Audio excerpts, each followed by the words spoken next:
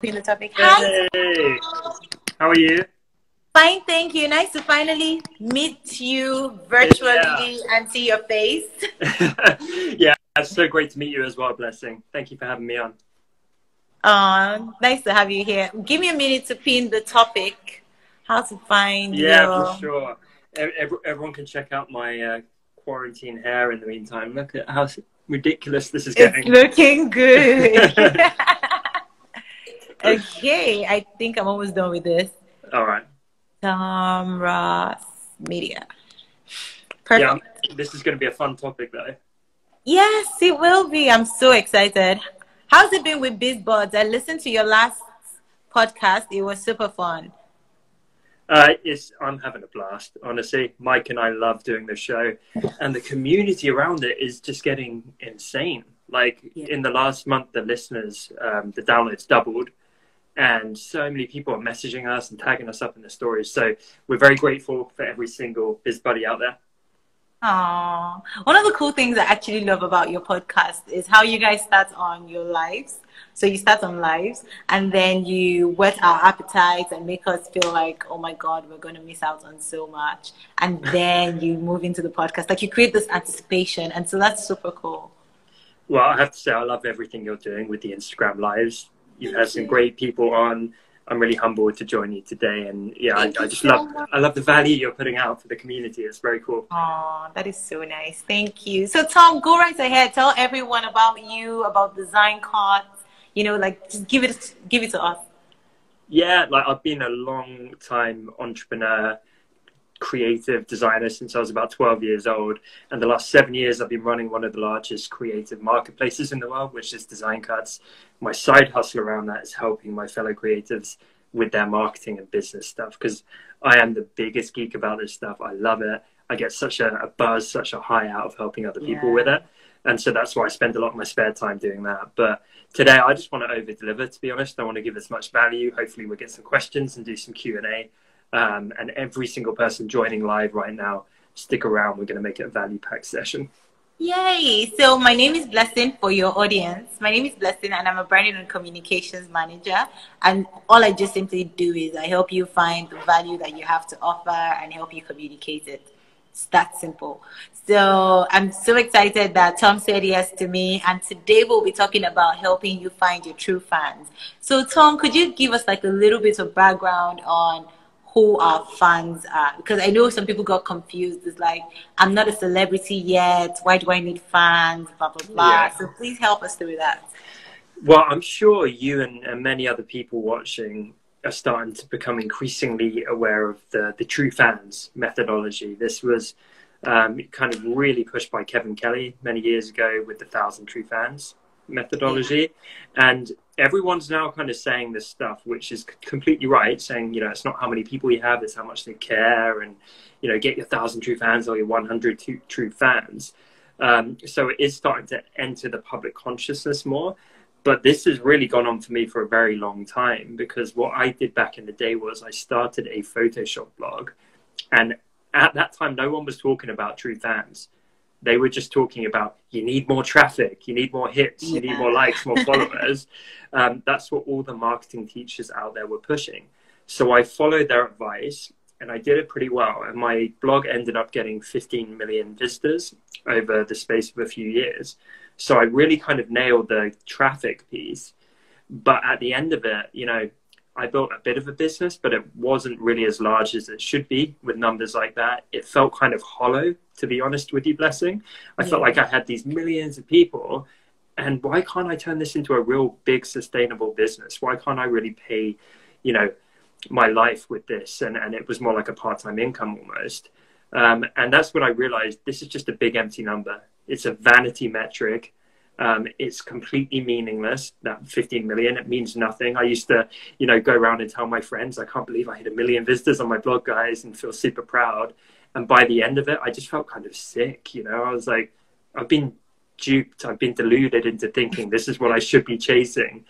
And it was around that time I started to educate myself in the notion of true fans. And I realized, well, actually, my business here is being sustained by a very, very small number of people, not the 15 million visitors, many of whom would hit the site and bounce straight away and I kind of thought that was like a traffic metric. It wasn't, you know, it meant nothing. It was being sustained by this small core community, some of whom are still fans today, you know, like 15 years on. So that really, really taught me how little vanity metrics matter and how much true fans matter. So when I started Design Cuts, my company 7 years ago, I didn't even have a business plan. I didn't have revenue goals, profit goals. I didn't have any of that. My one aim was I want to create the most engaged community online. I didn't care how big it was. I just wanted those people to care, because I didn't want that painful feeling where I had the big audience and no one gave a crap about me, you know?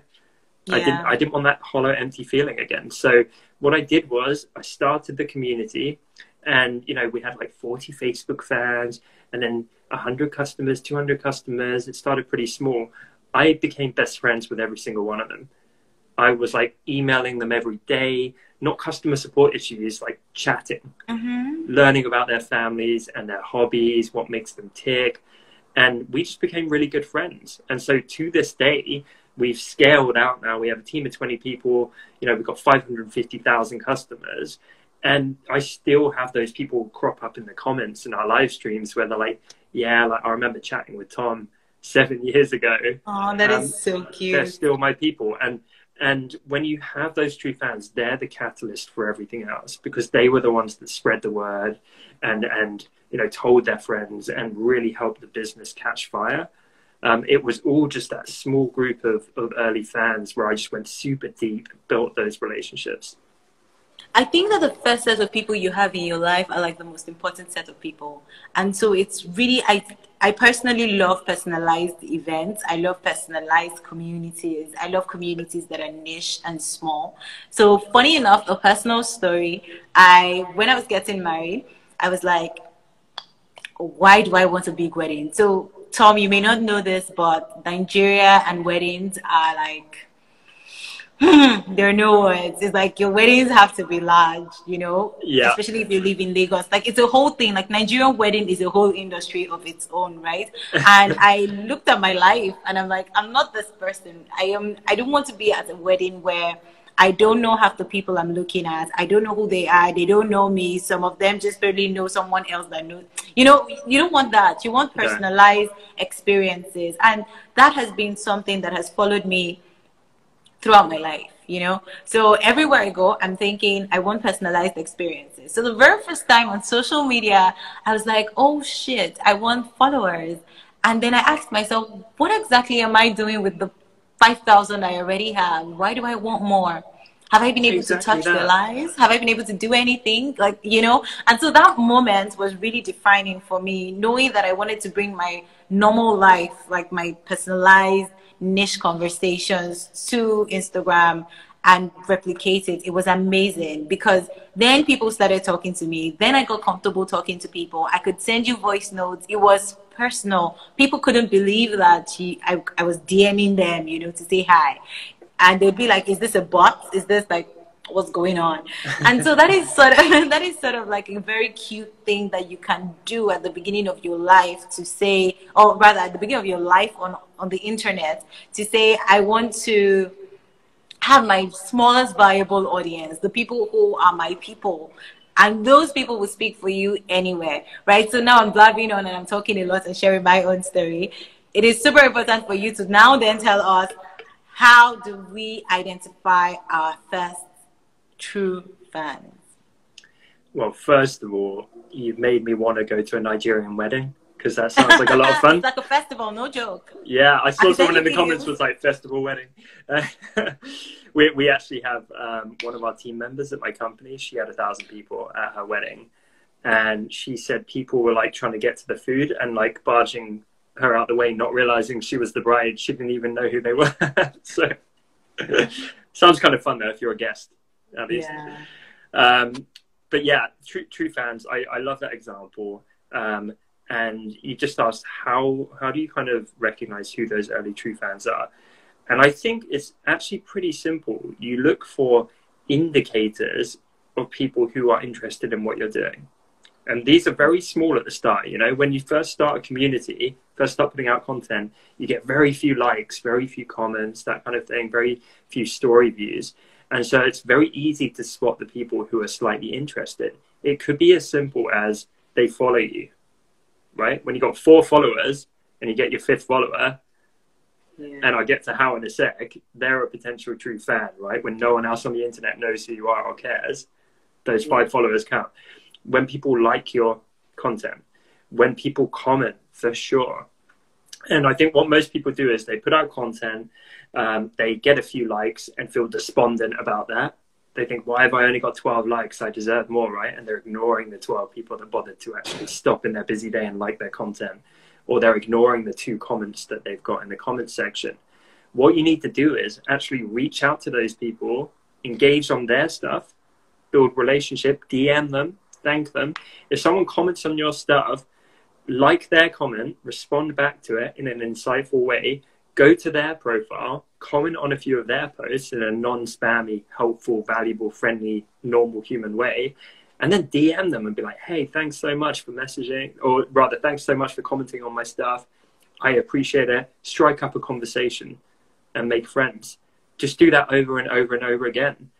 That's what I did. Everyone's so reactive. They're just always pushing content out there and they're waiting for people to come to them. You need to just see these little identifiers of interest, and then you need to go to those people one by one by one. You put the effort to go to them. Yeah, I tell people all the time that if you were born and you stayed in your house all through your life, nobody's going to know you. So you have to make the effort to go to a school, you have to go to a church, you have to go to another community to find middle points, you know, find people like you, to make friends, to be able to expand your reach. So you can't just post things and wait for people to come to you. You can also find people that you're interested in and then have conversations with them. One key tip that I used to do back then was every time somebody commented on my post, I would ask you a follow-up question or like instigate a whole conversation like we're just meeting for the first time. And that truly showed interest because I wasn't faking it. I really truly cared about them. So up to the next question, but before I ask you that, I'll ask you something random.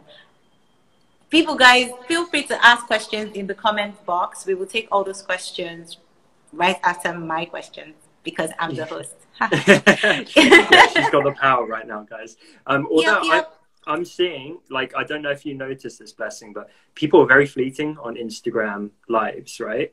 They don't stick around. It's the nature of the platform. You drop in for 10 seconds and then you leave. We got some good retention right now. So I'm glad if people are enjoying it. Aww. Get your questions. I want to help every single person in the comments section right now. So don't drop in for 10 seconds. But...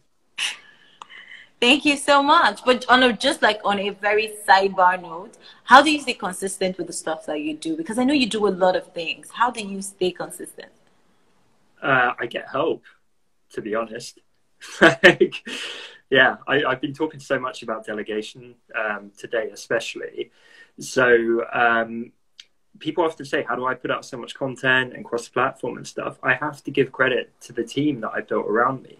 Even with my personal brand, I have 3 contractors now. I just hired a virtual assistant. I got an audio video guy. I got a designer, and they're awesome. So what I do on Sunday evening, normally, because I run behind with it, I spend 1 hour and I write out a week's worth of Instagram posts. And because I love this stuff, it just comes straight out the top of my head. I write it down, done. Content done, 5 posts in 1 hour. Yeah. Then my designer gets that. She takes it, she makes the slides and the posts and does all that kind of stuff. And then pretty soon my assistant's going to download the post, do the hashtags, publish it for me. She already takes that same content, repurposes it, publishes it on my LinkedIn. So 1 hour of my time coming up with a few ideas turns into 5 bits of content, which go on multiple bits of platforms. That's how I do it. Like, it's just scaling my time. That is super smart. That is smart. That is so smart. It's necessary. It's necessary. And people get intimidated, right? I understand not everyone can afford to do that. And I certainly didn't at the start. But I've had 3 conversations with friends today who are making 60 grand a year, 100 grand a year, and 350 grand a year. And they're doing it all themselves. and none of them have delegated at all, and they refuse to. Right? It's crazy. Yeah. Even when I used to run my blog in the early days of it, when I was broke, I had one person who I delegated a task to that took 1 hour, and it was just 1 hour a month. That was it. But it was a task I didn't enjoy. I delegated it. At the time, it was like Upwork or something like that. And I'm kind of embarrassed to admit it. I'm pretty sure I paid like $3.50 or something at the time, because that was like the going rate on this Fiverr style website, right? I was like, oh, all the assistants are super cheap on here. Cool, I'll try that. So it cost me $3.50 a month. And I had this hour of arduous work, which I used to hate doing. And I never worried about it again. It ran for 2 years like clockwork. I just forgot about it. So I think everyone can delegate. You can get one less takeout, one less Starbucks coffee, and get a shitty task off your plate forever. Just automated. Sorry for swearing. I don't want to be disrespectful. No, it's fine. It's okay. Someone was asking if you do not have the funds to afford the delegation. Yes. What then do you do? Okay. My quick answer would be partnerships, but I mean, you try. Yes, partnerships, also batching, right? So, like I say, the majority of time I've been building stuff up. I have done it myself historically. And the smartest way to work is not like just jumping between things. It's doing it in batch. So you sit down and say, right, I'm going to come up with content ideas for 2 hours straight every weekend. I'm going to design for a full day, and I'm going to, design enough stuff for the whole week. Trying to fit it all in between 100 things is an inefficient and stressful way to work. So if people want to get a head start and feel more in control, they need to time block and they need to batch, and it's such a game changer. That's so true. Actually, that's working for me right now. A lot of things that I do on my Instagram, I do myself. So key things I've been able to do is I automate. So automation is necessary. I mean, if you work for yourself, that's like your virtual assistant. So automate, find templates, first, use your Google Calendar or whatever calendar you use to remind you of the activities that you need to do per time. Then automate, find templates that can work for you, so you don't have to keep recycling and rethinking about different things. So if you already have colors, like your brand colors, you already have your fonts, you already have those kind of things in mind, you wouldn't have to start thinking from scratch again. Yes, partnerships, always great, I mean, Chris Do is doing that right now, where people are doing like guest posts on his platform, and he doesn't have to create himself anymore. I saw one of your guest posts. That was super cool, actually. The one with the ladder. And could you give my guys tips on how to get featured on Chris Do's page? To be honest, go read his tips. He did a post saying, here's how to apply for a guest post. So if you want to do one, just follow the tips, make it beautifully designed. I think a good tip if you want to guest post is really absorb the style of their page and see what types of posts are engaging particularly well. So I've reached back out to Chris and said, well, that posted pretty well, but I've noticed these types of posts are crushing it for you right now. So how about I try again, and I'm going to try and do a post like that. And he was like, yeah, cool, do it. That's amazing. Guys, see, this wasn't part of the conversation. I just gave you this one for free. All right, so back to the conversation about plans. Yeah, can I touch on automation for a second? Super quick. Of course. So I think that is such an excellent point of yours to save time for people, and it costs nothing, right?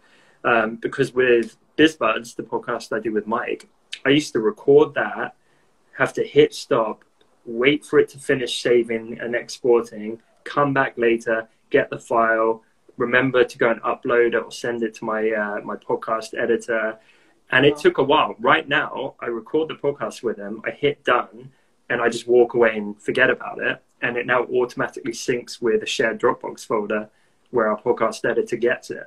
So all of these little, like, having to remember stuff, it's all automated. And automation is like delegation.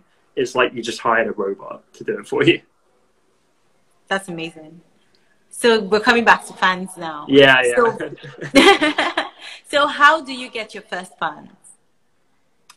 So I truly believe that if you're putting out good content, you can get some level of engagement. Like I say, even if you're getting 3 likes on a post or 1 comment, I would take those early people and I would start doing the engagement I talked about before. The best way to build fans and build community is one by one. And everyone always thinks so scalable. I got to try and go viral. I got to get reshared. You know, I got to crack the hashtag code or whatever. The people are already there showing that they're interested in what you're doing in some propensity. So go direct to them, like we talked about before, one by one relationship build, and then see how far you can push that. So I talked about this in a recent post. It's not just making friends, it's trying to bring them value. And the way I think about this is the less leverage you have, the more value you have to provide to build fans. Yeah. So let me give you an example of that. I follow Dwayne "The Rock" Johnson. And if I commented on his thing and he commented back, I guarantee I would like screenshot that. I would probably send it to my friends. I'd share it on my stories. I'd be like, holy crap, The Rock acknowledged me. Like, boom. I'd have that shit framed on my wall, right? It would be crazy. It would make me a fan. And it would just take him 2 seconds to do that comment. So very small action, but because of his profile and his leverage, he has to do less to get me as a true fan. When you're starting out and you have no profile and no brand equity and no leverage, you have to work much harder to create the fans. And so how does this look in real life? For me, I had that very small group of people who were kind of, you know, showing some interest, commenting, showing a bit of support. And I thought, these are my people. I need to engage with them. I organized a group coaching call with those people where I coached them for 2 hours every single week for 7 months. Wow. Right? Ridiculous. Because at this point, I already have some leverage, right? I built a 7-figure company. I have brand equity, but I didn't really have the big personal brand thing happening. So I'm like, you know, I'm starting from square one. I'm going to eat humble pie here. I'm going to forget any success that I've built. Yeah. I'm going to start from scratch, and I'm just going to give and give and give and take that to the extreme. And funny enough, after 7 months of coaching those 7 people, they were massive true fans. They start telling their friends, and it starts building again. But like, oh man, like if you look at the hourly rate of that, 0 on the surface level of it, right? I enjoyed it a ton. It made me a better coach, made me a better mentor. I made some great relationships. My designer now, Teresa, she was one of those 7 people, and now we work together. Hey. And so when people like refuse to even acknowledge someone in the comments, or they're like, oh, it's too much work to message my 52 followers a nice message. I'm like, are you kidding me? Like, I was flat out killing myself running my company, and I still made 2 hours every week for 7 months for free because these people left me a few nice comments on Instagram. That's how disproportionately I went with the whole leverage balance of my time. And now as things start to build, you know, that I can create fans in other ways where I might not have that much time to leverage anymore. But if I give someone a reshare or I shout them out or whatever, it has more impact than when I had 12 followers. Yeah. I mean, like you coming on my live right now, that is a lot. Well, it's my pleasure, and it's a lot that you invited me, to be honest, because I love what you've been doing with them. Thank you. So now that I have 52 followers, I may be able to recognize that a couple of people are not following me because of the value that I have to share. What do I do? Do I have to take them out? Do I involve them? Do I change my content style to fit what they want? What do I really do? Okay, so there were a few questions there. When you say they're not following you for the value, are you talking about bots or like people that just, you know, don't seem like a good fit? So different levels, right, that I've noticed. So I'm asking you questions I know a lot of people have been asking me. So a lot of times they come to me and they're like, oh, Blessing, I have 100 followers and you're not engaging with my, I don't want to call it value, but let's say my business kind of content, you know, my kind of tips. They're not engaging with my tips. I'm a fashion designer, but they're not engaging with my tips. And most times it's because they've already created, like, they're following you because they're your friends, maybe. You know, they're following you because they're your friends. And now you're posting all this stuff about fashion, and that's not why they're following you. Do you unfollow your friends, or do you try to find the balance, or do you create a whole new page? Okay, so there's a few things here. First of all, people often think they have sucky engagement. And they don't. They're just being kind of ungrateful, to be honest. They're like, oh, this sucks. I only got 12 people commenting on my post. My engagement's super low. But they've got like 300 followers. It's like, what do you expect? I mean, look at the gigantic accounts out there. You got Gary V with nearly 10 million followers, who gets 1,000 comments on most posts. And if my maths is correct, that's like 0.01% of his audience. Maybe there's an extra naught. I suck at maths, but you get the point. Like, as a ratio, it's very, very low, right? And so I've had a number of people say that to me. Oh, my engagement's so low. I'm like, no, it isn't. It's way higher than average. That's just the nature of the platform. Like, think of your behavior on Instagram. Everyone watching live right now. You scroll aimlessly for hours on end. How often do you actually stop and like something and leave an insightful comment? Pretty much never, right? It generally never really happens. And so if the behavior was that people commented on every single post they saw, well, yeah, maybe we'd have higher engagement. But like, I think we need to be grateful for what we have. I think don't dwell on the people that aren't the right fit. There's a lot of people I know who are like manually going through and deleting bots and stuff like that.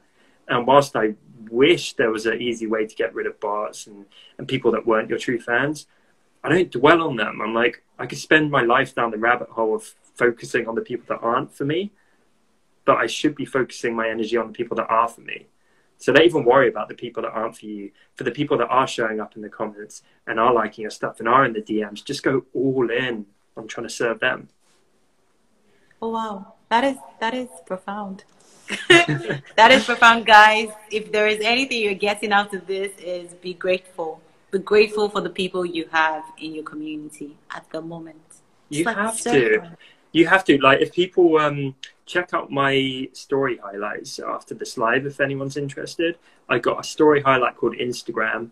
Go on that and you will see a pinned post that's talking about messaging every single one of your followers. And I got one of my coaching students, Vanessa, to do this when she had like 672 followers, I think. And it took her a couple of days. She went through, she left comments, thanks so much for following. I appreciate you. Got into a bit of a chat. From my experience, when people do this, they get about a 40% response rate of people being like, oh, it means so much. You reached out to me. Yeah, I love your content. Some of them are just a quick, like, thanks for reaching out. Other people might not get back at all. And other people get back and it becomes a friendship. It becomes an ongoing conversation. And some of those people become true fans. So I think if people really want to, you know, build relationship, build fans, reach out to every single person following you today, one by one by one, and start talking to them, and watch your DM inbox go from 0 to exploding with life and relationships and conversations. Like, that's how you get it. Thank you. That is a great tip. I mean, gosh, we're learning so much. So next question. By the way, I need to say that I didn't write any of these questions down. They're just questions I recognize from my community, and I'm just sharing them. I mean, it's nice to have a fresh perspective beyond just my voice all the time. So thank you so much, Tom, again. It's a nice voice, though. I like it. Thank Natural you. host. I should put it to good use. Anyway, next question would be around understanding the difference between your followers, your fans, and your clients. Mm-hmm. Please help explain to my people that followers, fans may not necessarily equal clients. Like, how do people get to identify their clients from their follower pool? Sure. So, follower count for me means very little, really. You know, it's how much of that follower base is active. It's that active audience. I talk about that a lot. That's the number I'm chasing. So I wouldn't think so much about followers in general. But I also talk about them being relevant, which in the case of client services, you obviously want to try and attract clients, because what often happens is you attract your peers, fellow creatives, and it's great for the ego that 1,000 of your friends are telling you what a great logo you designed, but then that's not paying the bills. Likes aren't paying the bills, right? So I think the way to identify who your clients are is by defining who your clients are. Right? So a lot of people, they haven't properly done that. They don't really know. If they're able to say, well, my ideal client is a pizza restaurant within 100 miles of my home, it makes it a lot easier to say, oh, cool, yeah, I got 3 of those in my comment sections every day. They're the people I'm going to focus on. So step one, you know, this is marketing, right? Step one of marketing always has to be to find the people you actually want to sell to and serve and bring value, because otherwise you're shooting in the dark. That is profound. I should come on these more often, Blessing. You should. Oh my God, you're giving me a nice ego boost on a Friday. I'm killing my role here. Like, I'm doing my job, and I'm proud of myself. You are. You're not like one of these hard-hitting political correspondents where you just grill me and give me a hard time. It's all positive vibes. So here we are talking about getting the fans, but how about being the fans? So how do we be great fans to the people we truly love and care about? How do we show up for the people we love and care about? Well, the same way we hope people show up for us. What makes us feel good? It's generally when people support and engage and share and are cheerleaders for us. And so just think, what makes you feel good? Is it when someone leaves you supportive comments, sends you a nice DM, shares your work with others, puts you in their stories, likes your content, introduces you to mutual acquaintances because they think it's going to help you? All that kind of stuff is what you should be applying to other people. And when Mike and I talked about cultivating true fans on BizBuds recently, that was one of our first points. If you want to attract true fans, be a true fan. And she was in the comments before, I think, that Jackie, one of my community from Lake House Designs, unbelievably good at doing that. She's such a great fan. And she shows up for so many people, and so many people, you know, they just think so fondly of her. I know I do, you know, I just feel so supported by her. She motivates the hell out of me to keep doing what I'm doing. And so I want to be her fan, and I champion her and I shout her out because she's awesome. Great. Actually, great. I have one last question before I start taking everyone. No, not one question. I have like 2 more questions before I start taking everybody else's questions. Cool. So how do you handle burnout? I know you already touched on it by delegating, obviously, but do you still have burnout even with delegation, and how do you handle it? There's a few ways. I'm prone to burnout because I'm a workaholic, and I am so passionate about what I do. I put a tweet out yesterday saying that the reason I work so hard and I can is because I get high off of it. Like, I literally get like adrenaline coursing through my veins, hyperactive, bulging eyes. Like right now, you know, it's glorious sunshine outside and I love the sun. It would be lovely to be out there, you know, drinking a margarita and sunbathing right now. I could talk to you for the next 9 hours straight about this, and I have to fight the urge not to talk because I want to be respectful and because you make fantastic points and I want to hear your points, but I could speed talk at you for 9 hours right now. I love it. So for me, I have to fight to actually rest and have balance and that kind of thing. It's the eternal struggle. And the way I do that is I rely on my fiance because she keeps me level. So I'll be here working away and she's like, come to bed, you need to get some rest. And I've learned to listen to her. Self-awareness, because you can only go through the same destructive pattern so many times before you start stopping yourself earlier. So when it's like, I know if I really want to keep doing this or keep working, but I know if I do, I'm going to make myself sick.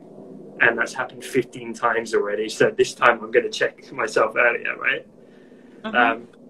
And then one of the other big things I do is I have like a checklist where I know that I need to hit those things to avoid burnout. So as long as I'm like not working more than 14 hours a day, I don't do that every day, but that's like my limit, right? If I start doing 16-hour days, I'm dead. I have to get 8 hours sleep. I have to exercise. I have to stop and actually have lunch and not work straight through lunch. I have to drink enough water. There's about 10 things on this checklist. And if I do them all, I'm great. And whenever I feel like crap and start burning out, it's because that list has started slipping and I've started to ignore it again. There's something super amazing that you just talked about now. Sorry, I say super a lot, especially when I'm impressed. So that's a compliment. Right. So does Mike Jander when we're podcasting. He's like super awesome. So a lot of us put activities on our to-do list, like activities that are high-flying activities, things we want to achieve, but we don't put a lot of mental health related or self-regulating related activities on the to-do list. So it's really nice that you say that you have checklists to ensure that, hi, did I work for 14 hours today, or did I work too much this week? And you just sort of have that awareness to always revisit. That is so cool. So it's an interesting question, actually. I think I'm publishing it in a week or something, but I wrote a post saying, what if we treated self-care like a business? Because, you know, you and I, we're very passionate. We get really focused. We plan our businesses. We have a great strategy. We set goals and KPIs and how we're going to achieve things and roadmaps and all that good stuff. Imagine if we did more of that way of thinking and that level of focus with our self-care. I don't want self-care to always be sidelined or be the secondary, you know, aim for us. What if we actually had goals for self-care and we had checklists that we had to work through, and we celebrated achievements and we grew our amount of self-care over time the same way we're growing our businesses? I can't wait to see this post, ebook. What's it going to be? It's just an Instagram post, I think, yeah. I can't wait. I'm going to share it. Hold me to my word. Oh, yeah. And then with regards to COVID, yes, it's affecting every single person out there. The pandemic is crazy. How has it affected you, and what have you done to sort of regulate, you know, and keep in business? So I'm very, very blessed. And I keep saying I'm so grateful to be in an online business right now, first and foremost.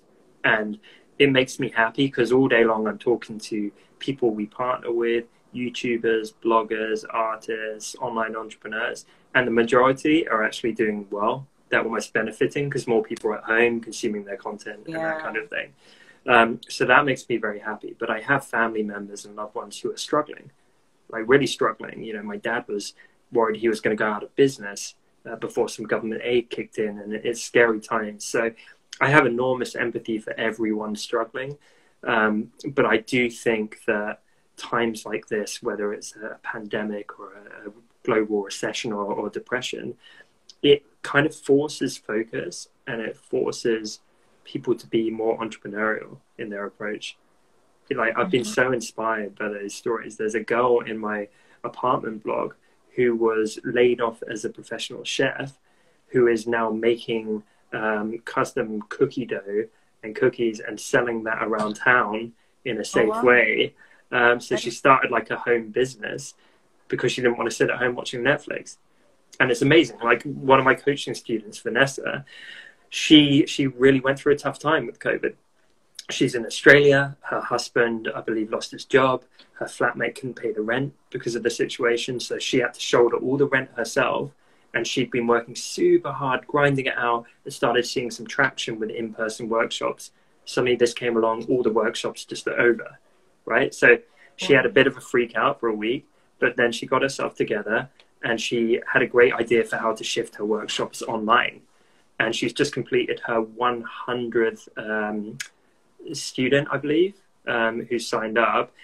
And she's seeing more success than she ever did before the pandemic. And she's now so pumped about this. She's so like inspiring, and she's got this great, great path ahead of her now. But it's because she took stock and she was like, how am I going to adapt?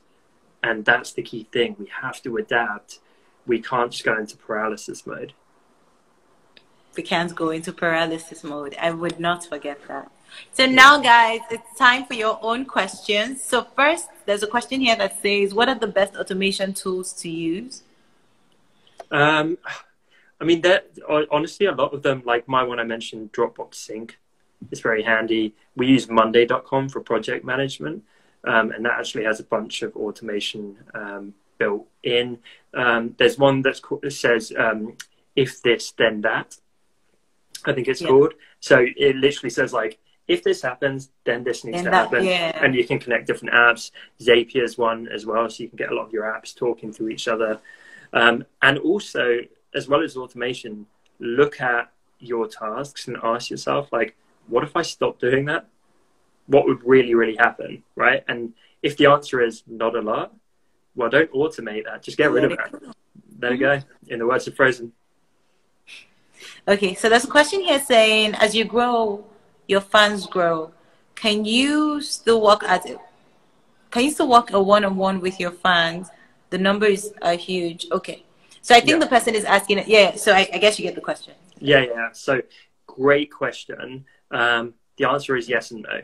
So what I can't do now is with 37,000 followers, I can't go and DM every single one, of course. But within any following, even a gigantic one, like some of my friends have 500,000 followers on Instagram and stuff, they still have a small group of core fans, right? So they might only have 200 people in the comments, and most of those comments are like a thumbs up or whatever. So out of those 200 comments, there's maybe 20 that are really insightful and just cheerleading for them every single day. So you can still just look after those 20 people, maybe get them in a group DM and give them some extra value, or share their stuff more disproportionately and support them in some different ways. And also, when you have more people, you have to apply a filter. You can essentially make people work harder to show their fandom. So to explain what I mean, in the early days, you take anything you can get, right? Someone liked my post and I'm making best friends with them. But now I can't go and do that with every person liking my post. So what I do is I have my newsletter. And when people join my newsletter, they get an invitation to join a private subscribers-only Facebook group. And so it kind of filters people down. I got my Instagram, the people that are engaged enough, newsletter, people that are engaged enough, Facebook group.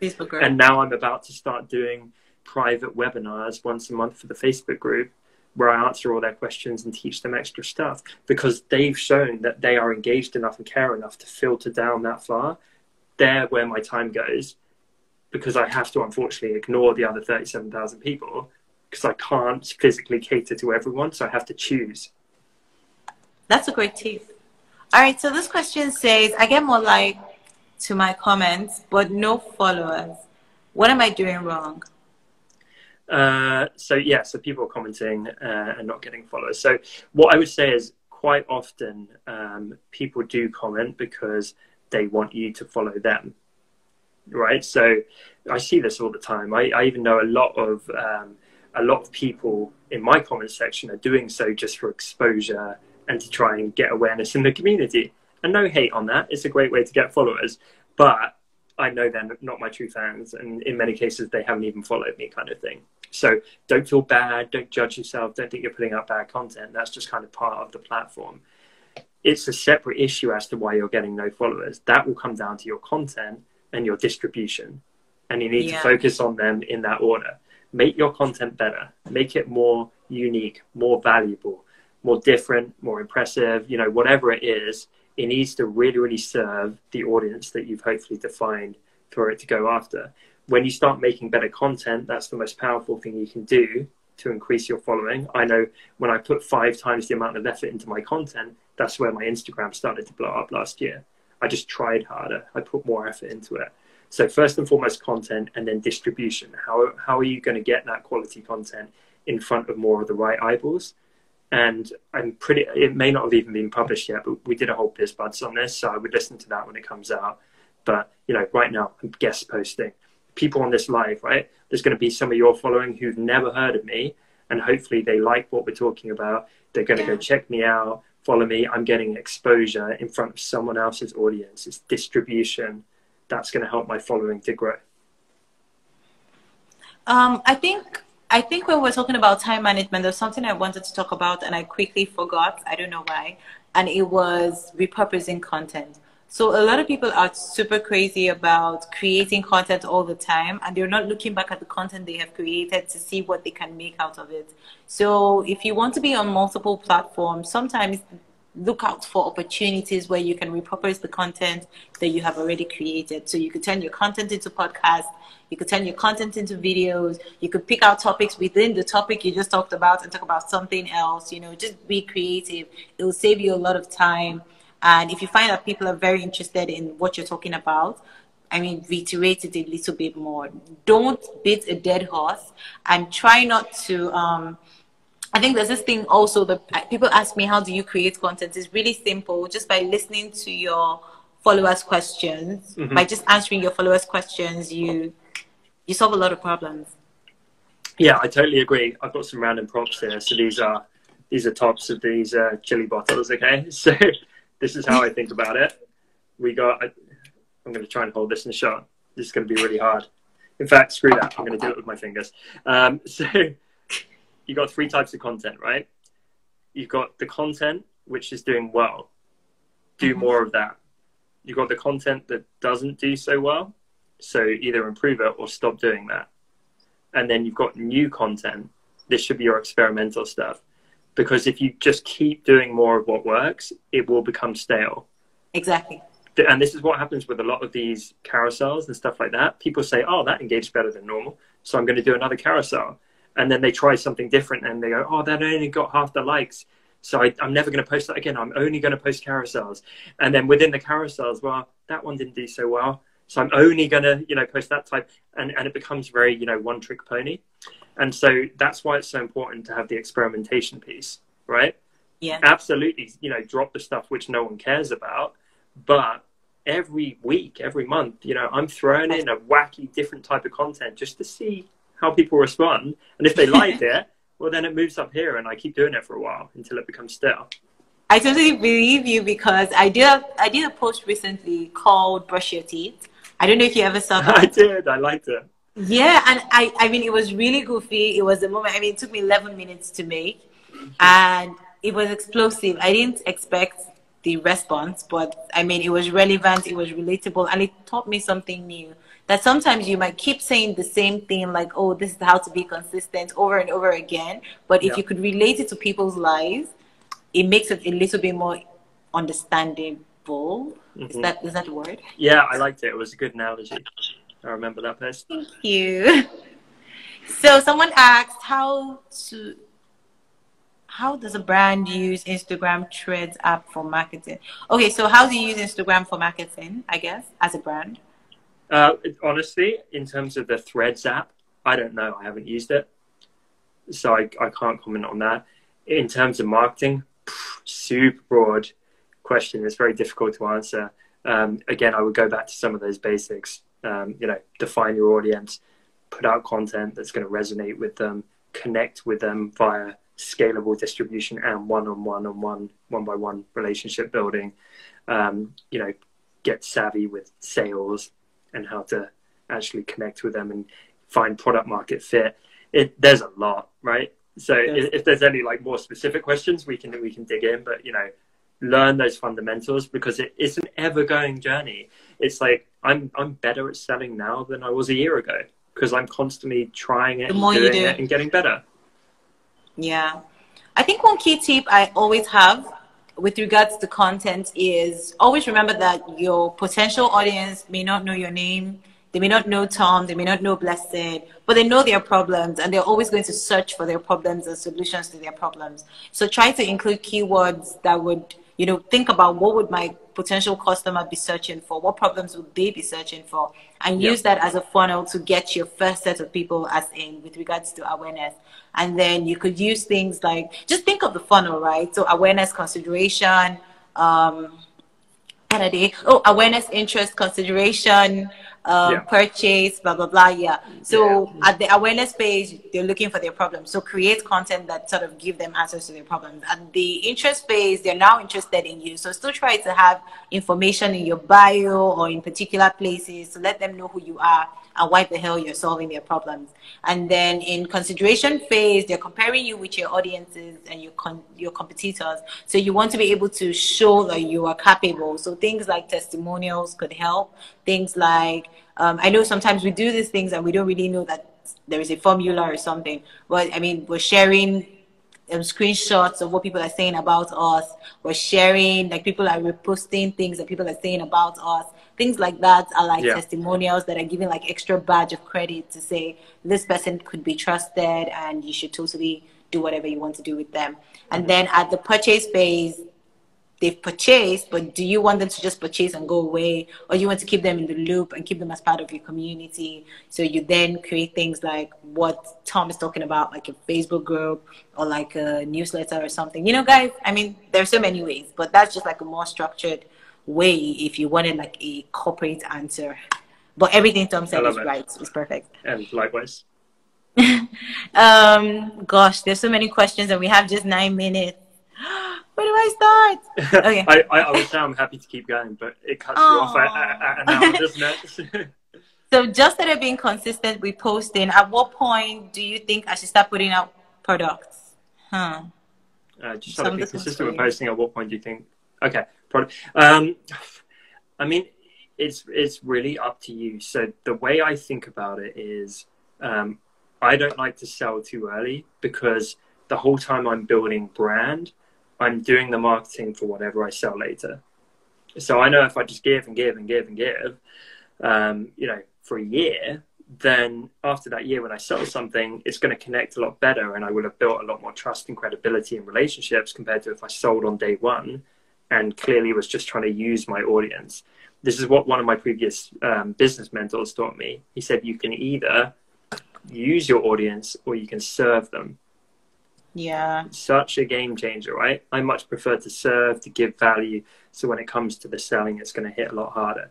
That being said, you don't have to wait forever.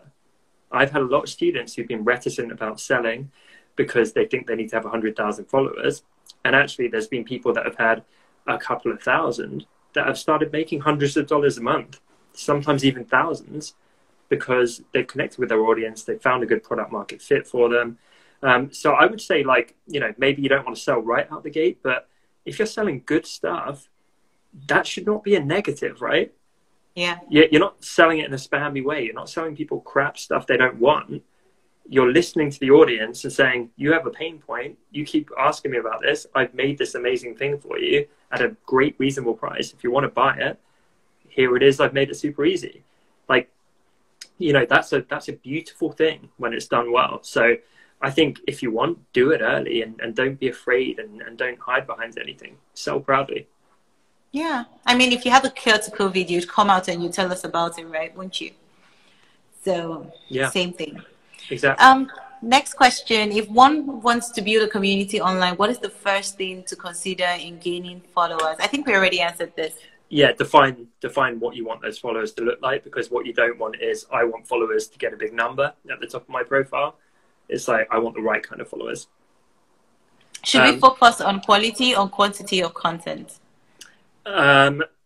So first of all, I just want to say a huge thank you for all the nice people in the comments. I appreciate you all. I'm like trying to answer and listen and read at the same time, but really, really sweet comments. So thank you.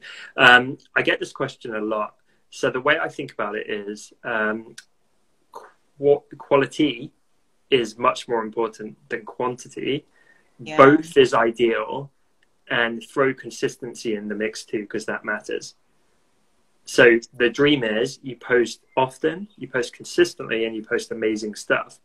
But if you had to pick one of them, the world does not need more crap, right? So I would rather that you posted once a week, but it was exceptional, than 10 times a week, but it was garbage. Yeah. The caveat to this answer is, people don't go from zero to fantastic content. So often you actually have to post a lot of quantity in order to get good. So unfortunately, the answer is figure out a way to do both and realize that quality will not happen at first.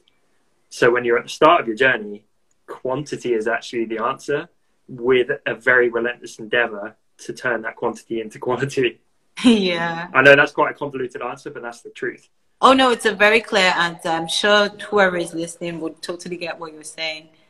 I mean, quantity is focused on you improving yourself so you can get better, and quality is focused on you giving more to the world and serving. So two different goals, two different things you're trying to achieve. So last question is the number of likes and comments an important metric? Not the most important metric. I think it's an indicator, right?